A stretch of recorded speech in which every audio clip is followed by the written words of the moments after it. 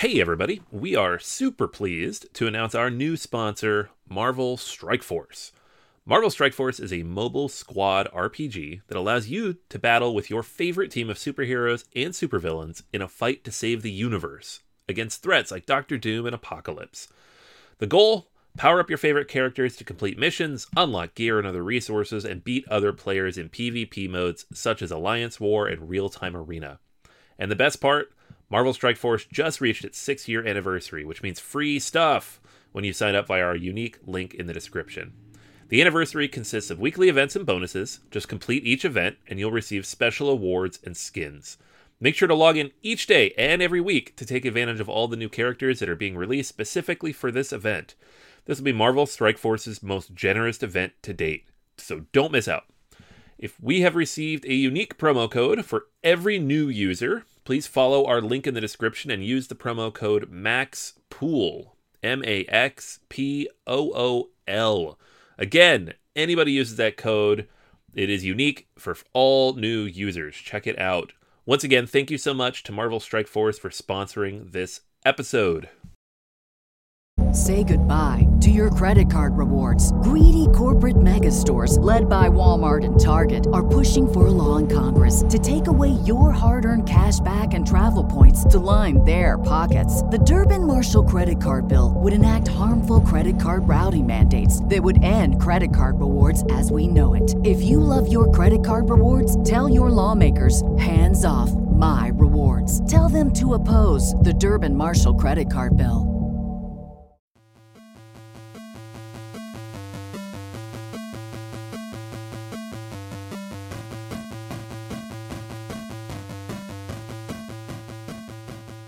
Welcome to Board Gamers Anonymous, episode 183, Top 10 Children's Games.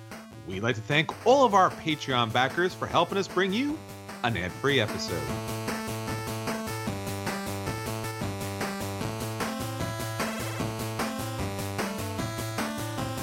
You're listening to a proud member of the Dice Tower Network, dedicated to bringing podcasters together for the greater good of gaming. It's sort of like Voltron, but with better lip syncing. Find out more at Dicetowernetwork.com. Welcome to Board Gamers Anonymous, the podcast with board gamers and the insane fun we have at the table together. This is Chris. And this is Anthony. Anthony, how are you? And especially because of this episode, how are your children doing these days? I'm doing great, and my kids are doing even better, and then I'm going to be doing even better because they go back to school next week. So Okay. That's how it works, right? I always wondered about that. You know, when parents kind of getting relieved that the kids are going back to school, the kids are just dreading every day that summer passes. Yeah, it's a funny thing, though, because, and I remember this from when I was a kid, around week 8 or 9 of summer, maybe you don't want to go back to school, but you're super bored. So, True. My daughter is very excited to go back and see her friends. My son is not excited to go to school at all, but he clearly can't be home anymore. So we're at that point. We've kind of run through all the games that we can possibly play, even the Gen Con and Origin stash. It's fun. It's fun to get to play, I bring home games in the summer and we play them immediately, which is not something we get to do during the rest of the year. We have to wait for the weekends or whenever we have time, but I think we're all ready to move on. Gotcha. So with your children and with their friends on the block, are they at the age yet where you're the coolest down the block because they have all the games? Yeah, I mean, more so on the video game side, but Okay. like when they're over for long enough, the board games really sink in. They're like, wow, these are some really cool games. But when you come in and you see the Nintendo and all the stuff for that, that's the shiny thing on the shelf. That's true. But yeah, no, it's fun. I like getting to share these things. I've had other parents, ask me where to get certain games. Like, my daughter keeps asking about this dragon game with the crystals, and I'm like, oh, it's probably this one, or maybe this one, or maybe this one. We have a lot of dragon games with crystals. I don't know. Yeah, it's kind of fun to be able to share that with people. Yeah, there's a lot of gamification and education, not just with the little children, but with the older children, and obviously with people in higher education. So games are getting out there, and more like super cool themes are getting to board gaming. So it's not just kind of like very unique IPs. It's like stuff that you kind of grew up with and are getting to your table all the time because it's just something that everyone's been talking about. And we've talked about some of those at Gen Con, some of the new stuff that's recently come out. But for this episode, our feature review is top 10 children's games. So we're going to talk about those great games for your kids, for your school, for any type of small person who likes to play games, and not surprisingly, if you're into board games, for a lot of us adults out there too. Yeah, for sure. Yeah, I put this list together, and I tried to have at least half of them be games that I actually enjoy playing. And I actually enjoy all these games, but like specifically, this is a fun game that I would play with my friends. So there's a good chunk of those on here. Yeah, when I first got into child development at school, maybe part of the reason was you get to play with really cool toys and games, just saying. I mean, sure, it's a doctorate degree, but it's just being able to play with really cool toys. So we will talk about that a little bit later. We want to talk about the stuff that everyone else is talking about, especially our listeners. So Anthony, they're listening up right now. What's our question of the week? Alrighty, so our question of the week this week is, and this one actually comes from a listener who recommended this one specifically to me over Facebook. Rodney asked, what game do you love, but the more you play, the worse you do? His example was Feudum. He's had a chance to play that a few times. His first game, he scored over 100 points. And every game since then, it has gone down a little bit more. So we have a few people in here threw some games at us. Andrew mentioned Great Western Trail. Same situation. Started off on a high score and has kind of dropped down over time. Cosmic Encounter. But in that case, he says it's because he's played it more and nobody trusts him, which I think makes sense. Sure. George tells a sad anecdote of coming in last place in a 1,000-person Grand Prix for Magic the Gathering. Ouch. I'm sorry, George. That's harsh. Kai asks, does Mario Kart count? And I say yes, because I have the same problem with that game. I have a 7-year-old who's beating me repeatedly at that at this point. Tommy mentions nothing personal. Last time I played, both my opponents scored in the 80s, and I was in single-digit territory.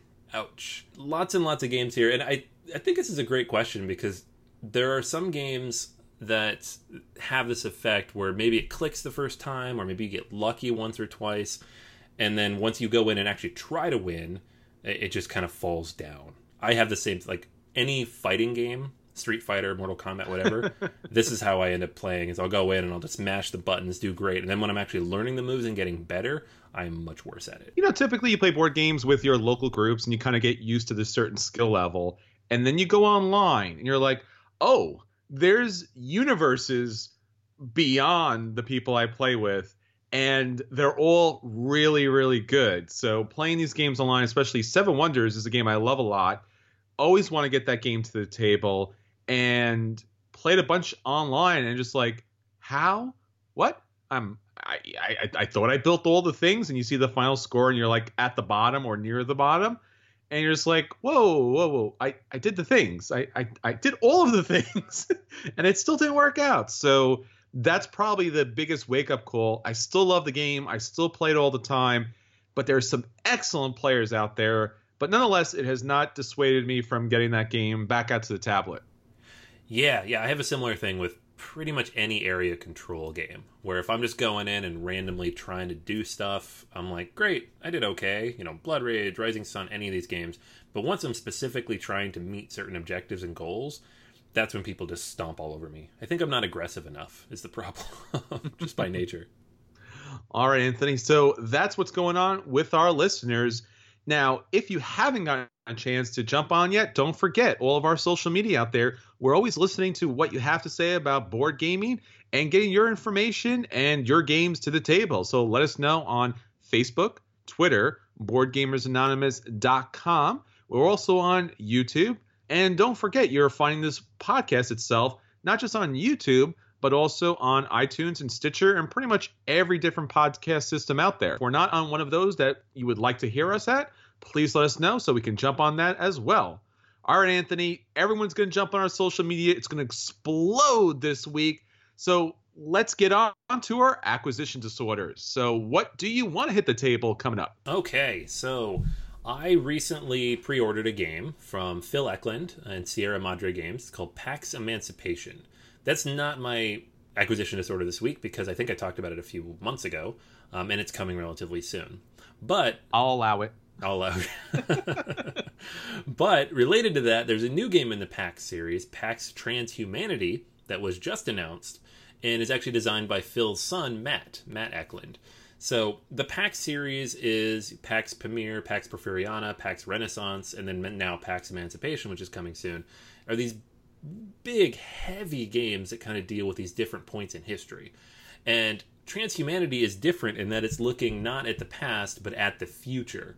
And instead of kind of the darker, somber tones of the Renaissance or, different past times when everything's been a little bit harder, we have the bright, colorful future of humanity and the potential loss of ourselves as we become incorporated into the machines that we build. Because, of course, it's a PAX game. It is a worker placement game, heavily economic, like any of these Eklund games, and it is science fiction based instead of historical. So don't know a whole lot about it yet because it just went up on BGG relatively recently, but digging into it a little bit, looking at the artwork, which is very bright white background on the cards instead of black, this futuristic full illustration artwork. Very interested in this. If it has the same level and pedigree of the other games in this series, I'm 100% on board. These are some of my favorite games that no one will play with me because they're a little bit too heavy. PAX Renaissance is one of my favorite examples because it comes in this little card box. It looks like, it should be a party game. I mean, it doesn't look like a party game, but the size of the box does. And the weight on this thing, if you look at BGG, is somewhere in the 4.5 range, 4.3 range. So it's one of the heavier games I own. And I love it. It's hard to get out. I've melted a few brains with it. And I'm hoping PAX Transhumanity is kind of along the same lines. So that's the one I'm looking forward to this week. Excellent. All right, well, two things I'm looking forward to. One is way, way, way far out, is an announcement by Gale Force 9 Games, and that is Frank Herbert's Dune. Now, I kind of got first introduced to Dune by the movie, which was kind of super epic and super kind of twisted, but all about this really wonderful sci-fi universe that is in book form and probably best in book form, and it's had some TV series. Well, they're going to be bringing that back out into the movies. So Gale Force 9 is partnering with them and is going to be doing a number of tabletop games in late 2019. So there's going to be a full range of tabletop games, including board and miniatures games, based upon the theatrical movie release in 2020. So really looking forward to that. Gale Force 9 already does Star Trek Ascendancy. They do Doctor Who. They do a number of different kind of big sci-fi universe games. So this is kind of totally in their wheelhouse. I would really love to see kind of a big version here. And, as always, the spice must flow. All right, this is really cool. The Dune book series is among my favorites, with the exception of a single board game that's been out of print for decades. Yes. I don't think anything's really done much with this IP in a really good way. The movie was fine. The TV show was not good. Excited for the new releases in entertainment, but also really excited for these new games. Yeah, I'm a big David Lynch fan and Kyle MacLachlan, especially from Twin Peaks. And I did like the Dune movie for the kind of hardcore sci-fi, somewhat cheesiness back in the 80s. But nonetheless, still excellent film, excellent series. And this really would make a great kind of universal 4X type of game. Absolutely.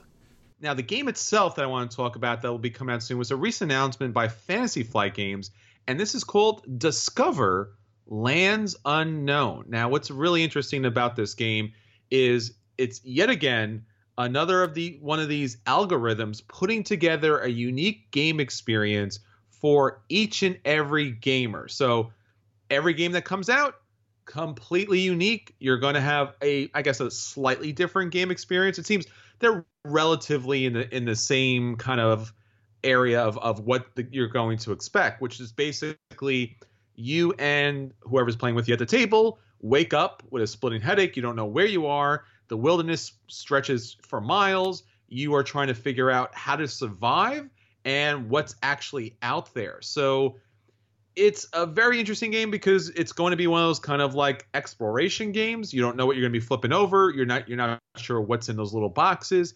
And because nobody else has the same identical box, you can't even check with someone else and say, hey, what can I expect? Is it dangerous out there? Should I not open this up? Should I not dig here? but the storyline's different, the components are different, the characters are different, the tokens are different. So this hopefully will be a very different type of experience for all the gamers out there. What do you say, Anthony? I don't know. Here's the thing. You have this, you'll have Keyforge, this whole idea of an algorithm writing games for us. And Keyforge is a little less of that because the sets have been designed and then they're giving parameters to the algorithm to say, these are the kinds of cards that can go together. This game obviously has a rule set. It's been designed. There's a lot here to it. And it's got good pedigree in terms of the designers. It's just when you have a computer program telling you what to put in the box and what the content's going to be, it comes dangerously close for me to that whole idea of, robots writing stories and just replacing human creativity to a certain degree. That doesn't mean that's necessarily what this is. It's just, I feel like we're moving down that path a little bit where we're kind of automating to some degree or trying to create a unique experience. And then there's, the cynical part of it too is it's a good way to make multiple people in the same game group buy the same game because then they all have their own unique take on it. I don't know what to think yet. I want to see it before I think about it, but I'm pretty hesitant on this idea right now. Well, speaking on behalf of my Yeti mic, the Skype connection we're using, my PC, and Audacity software and everything else, I, for one, welcome our mechanical overlords. But now I understand what you're saying. What's especially great about this industry is it's a designer industry. These are true artisans that are crafting these games, and it can lose a lot. I mean, even what was attempted with 504, that there would be 504 unique game experiences, and you just had to flip a book, and there you go. It's challenging because the greatness of this hobby, I would say more times than not, is the game that we're playing is a very cultivated, esoteric type of experience that you are having. I, for one, even though I'm a completionist and want to have every promo and every expansion set that's out there, I really want to play the best game possible, or let me put it better, the best version of a game possible. So, yeah, I'm definitely kind of questioning this, but I think at the very least, this and Keyforge could bring something different to the industry that might bring people in. I'm certainly going to play both of them. I want to see how it works, but yeah, I'm definitely on the fence. All right, Anthony, so that's everything for our acquisition disorders. Let's get on to our At the Tables for this week. So what has been hitting your table this week? All right, so we are talking about children's games this week, so I figured I would talk about 4 of the newest children's games that have entered my home this summer and that I've had a chance to play with my kids. So I have 4 games. They are kids' games, so the rules are relatively simple. So we're going to kind of breeze through these relatively quickly and I'm going to summarize how it plays, how I play with my kids, whether or not they like it, and then whether or not I like it, as a game I end up having to play with them many, many, many times. And a couple of these are Kinderspiel nominees. So, if you're looking at that list of games, and I think the third one, Imojito, is not out in the US yet. So Dragon's Breath and Shaky Manor are. And you can decide if you're interested in picking these up for your kids. So, game 1 on the list is Dragon's Breath. This is the winner of the Kinderspiel this year. This is from Haba, the juggernaut of children's games with the yellow boxes. And in this game, you have a stack of rings in the middle of a board filled with little plastic crystals of 5 different colors. And you're going to take turns every round picking 2 of the different colored crystals if you're playing one-on-one with your child, or just 1 if you're playing with 3 or more players. And you are then going to lift one of the rings off, see what falls down, and then whatever color you picked, if those things fall down and they don't fall through the little holes that are around the middle of the board, you put them on your side. You do that all the way through. I think there's 9 or 11 rings, some odd number up there, and then see who has the most crystals. Very, very simple. You can even play it where you just pick some crystals at the start of the game, and those are the ones you run with through the whole game. That's what I do with my 3-year-old, who doesn't quite understand how to predict what's going to fall quite yet. She's getting it, but not quite. The game is very simple, very quick. Should take 5 or 10 minutes, but it can take a little bit longer if the kids are playing with the rings. And everything's very cute. There's little cardboard dragons you shove in there. The box itself closes up, and then you have to open it up and pull things out to see how many crystals fell in. It's a pretty cool little structure, and my daughter absolutely loves it. It is, I think, her favorite game I've brought home to date. She's 3.5 going on 4, so just to give you some context of her age. Her older brother, who is 7.5, not quite as enamored with the game. He does like it, but not as much as she does. So it's definitely on the younger end, I think, in terms of complexity. But it's definitely a solid game. I think it's deserving of the Kinderspiel. It scales really well, like any good hobby game. So definitely worth checking out. This one's a buy, especially if you got the younger kids in the 4 to 6 range. The next one on the list is Shaky Manor. So Shaky Manor is from Blue Orange Games. This was also nominated for the Kinderspiel. And this is exactly what it sounds like. You have little boxes with 8 rooms in them, and they are separated by these cardboard pieces, and you will be shaking and moving and twisting and jumping with it and trying to move all these little wood bits, meeples, ghosts, eyeballs, spiders, snakes, treasure chests, and trying to get them into certain rooms. So there's 2 ways to play the game. There's the easy mode, in which case you just put 1 meeple, 1 ghost, and 3 treasure chests into your box, and you try to get the meeple and the treasure chests into a specific square by moving things around, without the ghost, of course. Or there's the slightly harder mode, in which you flip a card. It has some of those pictures on it, so it might have a snake, a couple treasure chests, a meeple, and maybe a ghost. And you have to get all those things into a specific room based on the cards you drew. I think on the lower end, very accessible for younger children. My son can do this no problem, the 7-year-old. On the higher end, it does get relatively complicated. It's hard to kind of maneuver and shake these things through. I find myself not quite beating him when I'm actually trying. If I'm not trying, then, he's definitely going to win. So it is definitely a good game if you're looking for something where you don't have to severely handicap yourself to give your children a chance.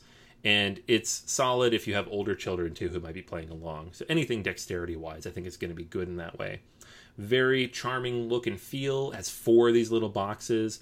It comes on the shelf very nicely with these little plastic see-through sheets so you can see what's in the box. The meeples are great. Even the little eyeball meeples, which I don't think I've seen before.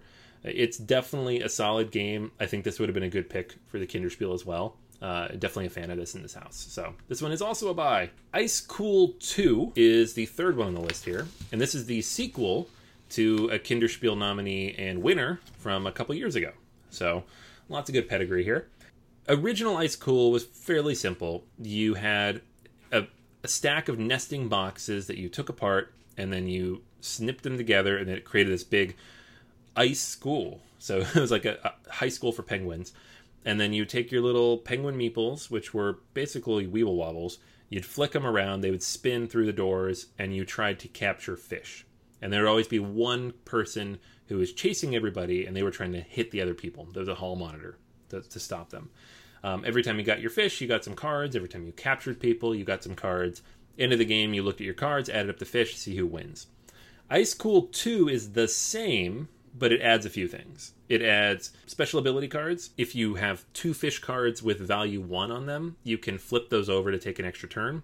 Ability with 2 value, flip 2 of those over, and you can move someone's fish around and try to make it harder for them to get, or make it easier for yourself to get. And then there's also task cards that will have specific things on them to do, like jump over the wall and into another room, or pass through 2 doors at once with 1 flick. So like little challenges you can do to make the game a little bit harder. And I really, really like this because it turns a basic game that my kids can play, do enjoy quite a bit, and makes it even more accessible and fun for adults. And this was already a game that I had fun playing anyways and would be happy to bring out for adults to play. And just adds another level when you're scaling it out. So I really like that. The other thing that the expansion does is it makes it possible to combine it with the original and create a mega version of the game. So you have both sets of boxes. So now you can play with up to 8 players. And when you do that, you have 2 people trying to catch everybody. Or you can split into teams and do a race where you're trying to complete, get those fish all at the same time. So it's kind of like a relay almost with 2 to 8 players playing in 2 different teams. I love variety now. The original game was you play this way You capture each other, you take turns, the game is over in about 15 minutes, the end. If you're bad at it, you're bad at it, so too bad.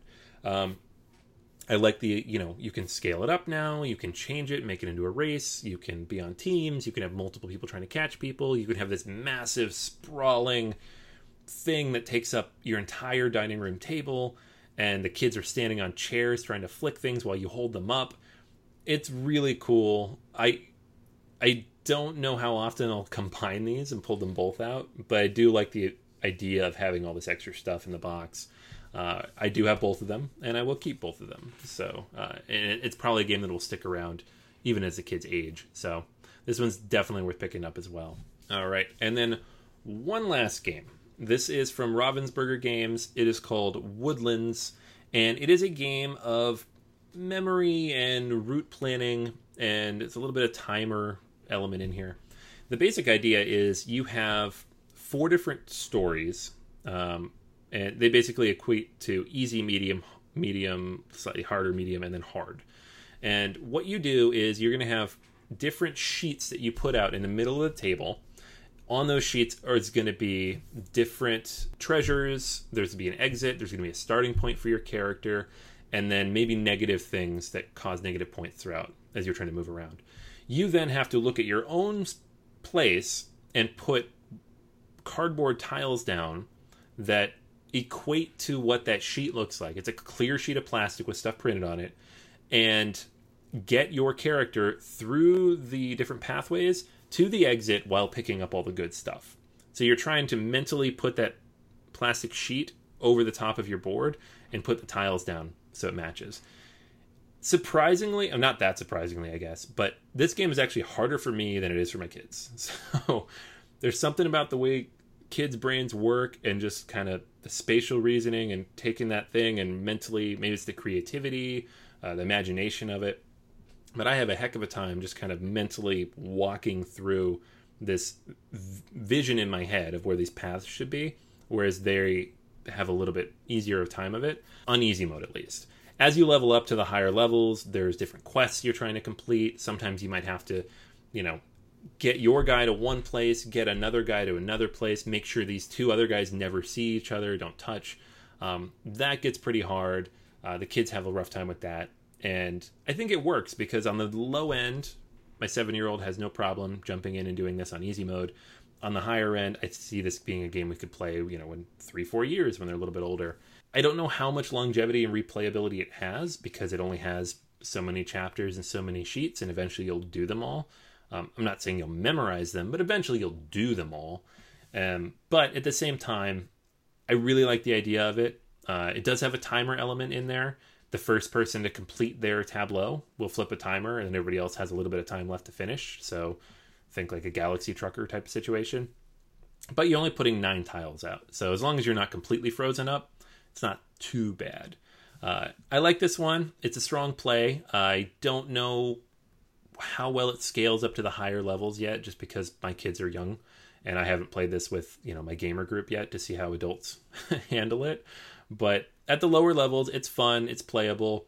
I think the kids weren't quite as excited about this one just because it's a little bit tougher. The box does say 10 and up, so to be fair, this might be a game where older kids are better suited for it. But it is definitely an interesting one, worth checking out if you're interested in kind of that story mode. There are stories printed in the rule book as well that you can kind of read through. So lots of good content there, and I think it would last a good amount of time, especially if they add more stuff in the future. So that is Woodlands, the 4th of the group of kids games we've been playing lately. All right, so now for our feature review, we are talking about the top 10 children's games. As Anthony and I mentioned earlier, children's games are not just for children, but for a lot of times for adults that are looking to kind of wind down the night or looking to kind of interact in kind of a fun kid kind of way. Now, children's games are not just social games as far as just playing and enjoying the time. It is there for that too. But these games are also beneficial in such a high number of ways. Children, especially young children, are still in their very critical period of education and growth. So they're dealing with issues of dexterity and cognitive development. And sitting down and playing games with children engages them in a very kind of low anxiety type of way so they can have fun, make social bonds and engagements both with parents and for siblings and for their friends in a kind of fun, good way that really kind of nurtures their development so they can learn, they can grow, they can play, they can bond. There's just so many different things about children's games that could really benefit children, whether it's your own personal children or in a educational or kind of after school environment. So these 10 games will do a lot of great things. And I know Anthony has actually got these games with his children, so he can say a lot more about how great these games happen to be. Yeah, absolutely. I own almost all of these. So, first-hand experience. Yeah, so we're going to start with number 10, and this is a game that we picked up when my son was 3 years old, and he's been playing it until very recently. So it's on the lower end for kids, but I know some older kids that come over, some of his friends, they really enjoy it as well. So I think it does scale pretty well at lots of levels. And that's I Found It. Specifically the BusyTown version, but there are other versions of this game that use the I Found It system. It is essentially just a roll and move, spin and move game. You are not doing anything particularly complicated. But what makes the game different and unique is that there is an option as you spin or roll, depending on the version you're playing, to search. And what you'll do is you'll flip a card over and it will allow you to search on this giant map. In the BusyTown version, it's like a 5 or 6 foot map for the thing on there. So it might be fire hydrants, and you're trying to find the fire hydrants. You take the little magnifying glasses, you look for the fire hydrants. However many you find, that's how many spaces you get to move. So it's kind of this race, and you're trying to learn how to recognize different things, and you're moving up and down the map. And even if you've played it like a couple dozen times, which we easily have at this point, they're not always easy to find. Some are hidden, sometimes they're small, sometimes you forget where they are. Kids love it. It doesn't take very long. It has even a cooperative element at the end of the game where you're kind of working together to get to the end before the pigs eat all the food.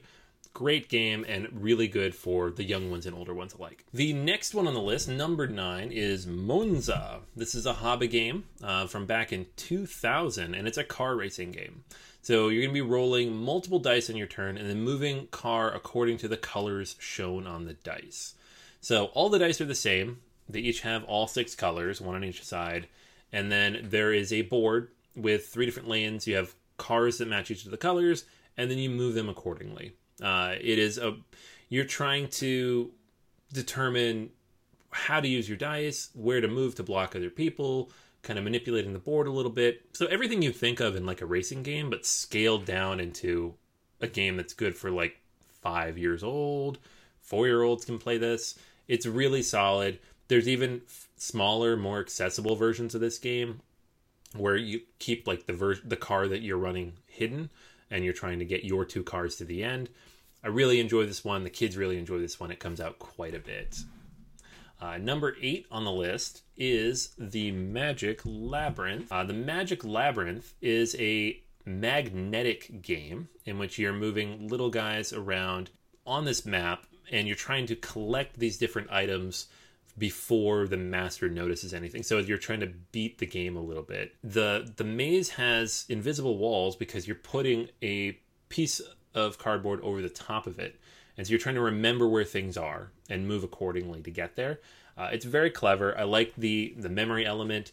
A lot of memory games turn into more of a chore and just failure after failure, which doesn't really work with small kids. They fail 5 or 6 times at the memory element, and then they just don't want to play anymore. So any game that can really throw in the memory and the other mechanics that make a game fun at the same time, and so the kids don't realize they're playing a memory game, that much better. And so I think it's a lot of fun for that reason, and it scales pretty well for, all different ages. I think as young as 4 would have a good time with this one. The next one on our list at number 7 is Monopoly Gamer. And I never thought I would have a Monopoly game on any list I put together, but here you go. We have Mario and we have Monopoly. So what Monopoly Gamer does is it takes all the things that make Monopoly take forever and removes them. It is still kind of mean, but in the context of Mario, and the game takes less than an hour, so it doesn't really matter how mean it is. The kids love it, and I don't mind it, which is really good. The basic idea of the game, though, is you are one of the different characters. You move around the board.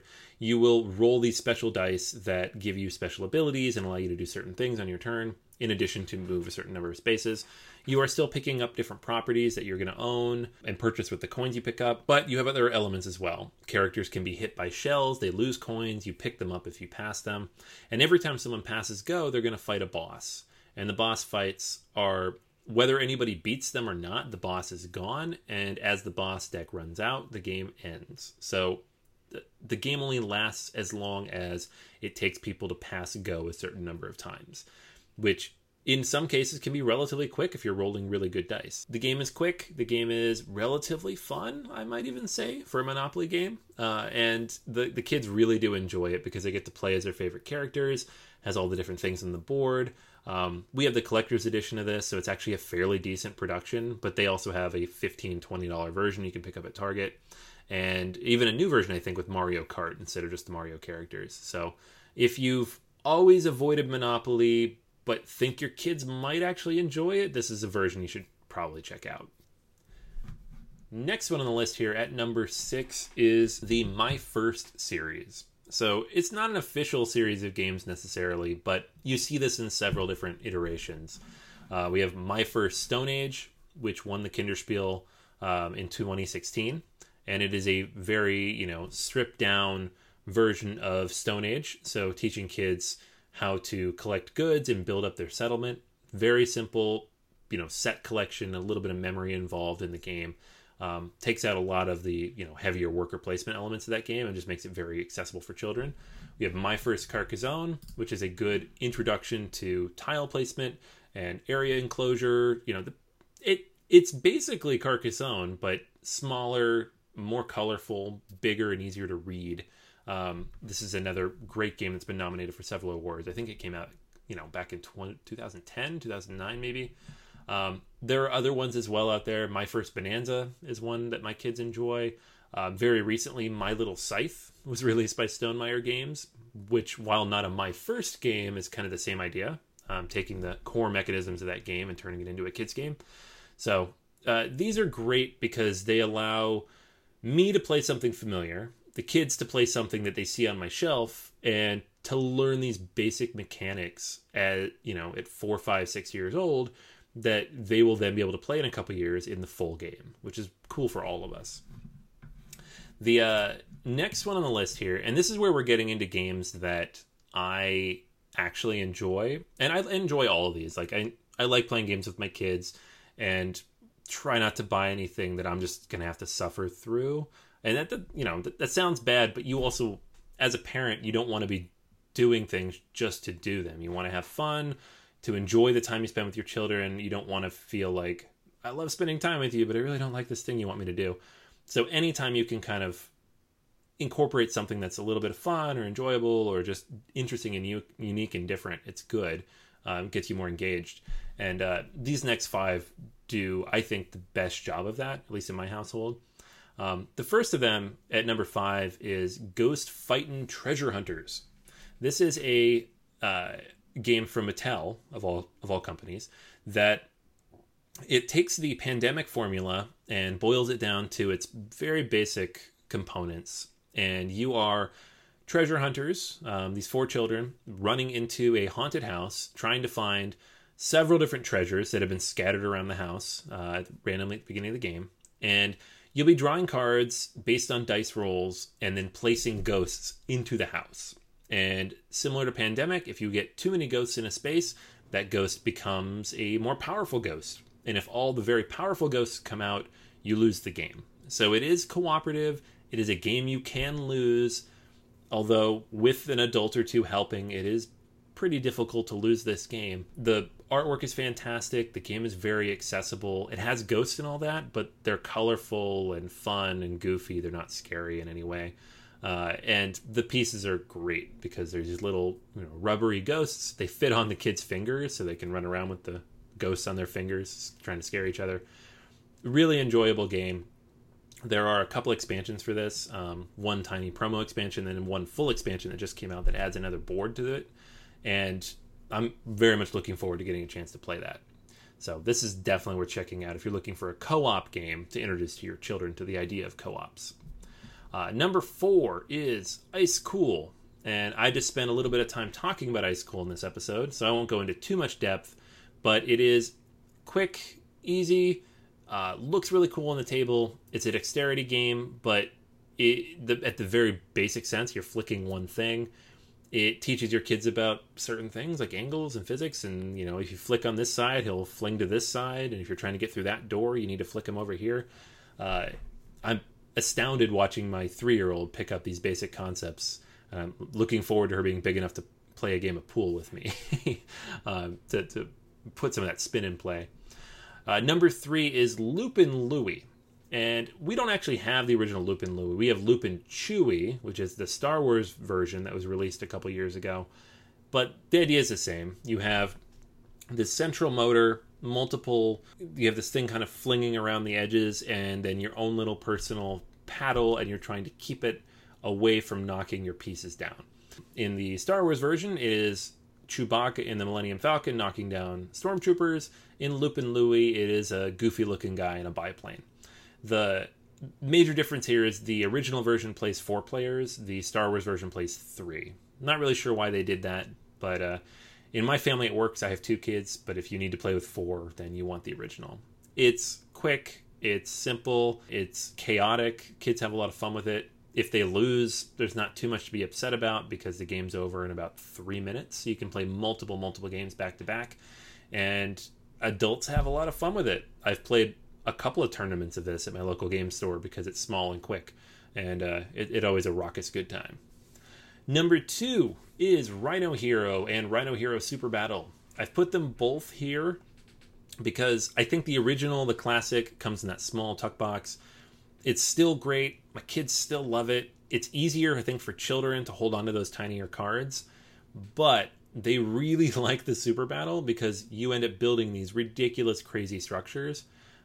In Rhino Hero, you start out with one single starting point, and you just kind of go straight up and see how big of a tower you can make. It's going to fall down right around 2 or 3 feet usually. Super Battle, you're using much bigger cards. You have 3 different foundations, and you have multiple superheroes. So as you're going up, the towers can become quite large. I've seen people use up almost all the cards in the deck, and everybody gets their own superhero to kind of jump around, which is really good if you have multiple children. So they're not all fighting over the Rhino, which half the time knocks it over anyways.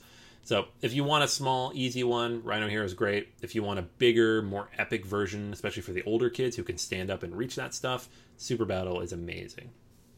And last but not least, the first Haba game I bought for my kids, and the one that still gets played the most, and that I play with other adults when they visit the house sometimes, is Animal Upon Animal. This game is, just for whatever reason, it's just perfect. Pitch perfect for, 2 to 3 years old. My daughter's been playing this as long as she's played anything. And all the way up to, myself, my wife, her cousins. It's such a good game. You roll dice, you stack animals, you see how high you can get. There are many different versions of this. You get the original version, of course. There's a version with larger pieces for the smaller kids. There are versions with special cards in them. There are, all these different ways you can play this game. But at the core of it, you have a dexterity game with a little bit of strategy in there based on the dice you roll. And it is fantastic and well worth picking up if you're looking for a first dexterity game for your kids that will scale with them for years to come. So there you have it. 10 children's games that my family loves. All right, so that's everything for this week. But not the end of BGA. Run over to our Patreon account at patreon.com/BGA, where there are more BGA episodes right there waiting for you. All right, so that's everything for this week. Until next time, this is Chris. And this is Anthony. And we'll save you a seat at the kiddie table.